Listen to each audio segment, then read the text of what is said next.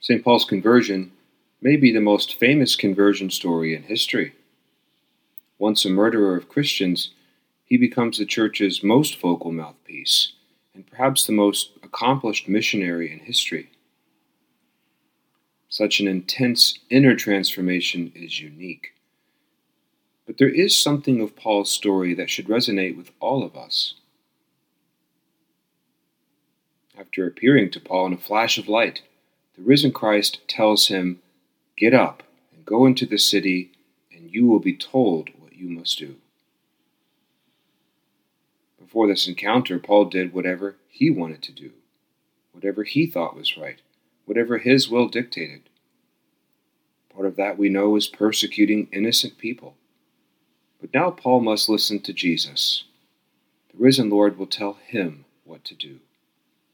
And his first assignment will be quite challenging. Instead of riling up the Jews in Damascus, Paul must try to convert them.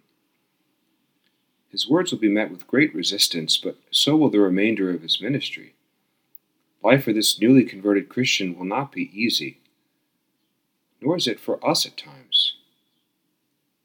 Christians are men and women who have ceased doing whatever they want to do.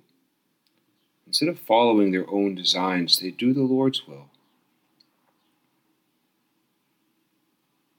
Like St. Paul, when has my faith led me in a new or different direction? How has the Lord changed me?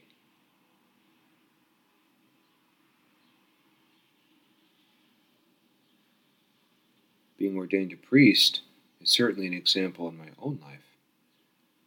As St. Paul, or anyone who's followed the Lord, can attest, sometimes doing the Lord's will isn't easy, but it's always right, and it always leads to inner peace.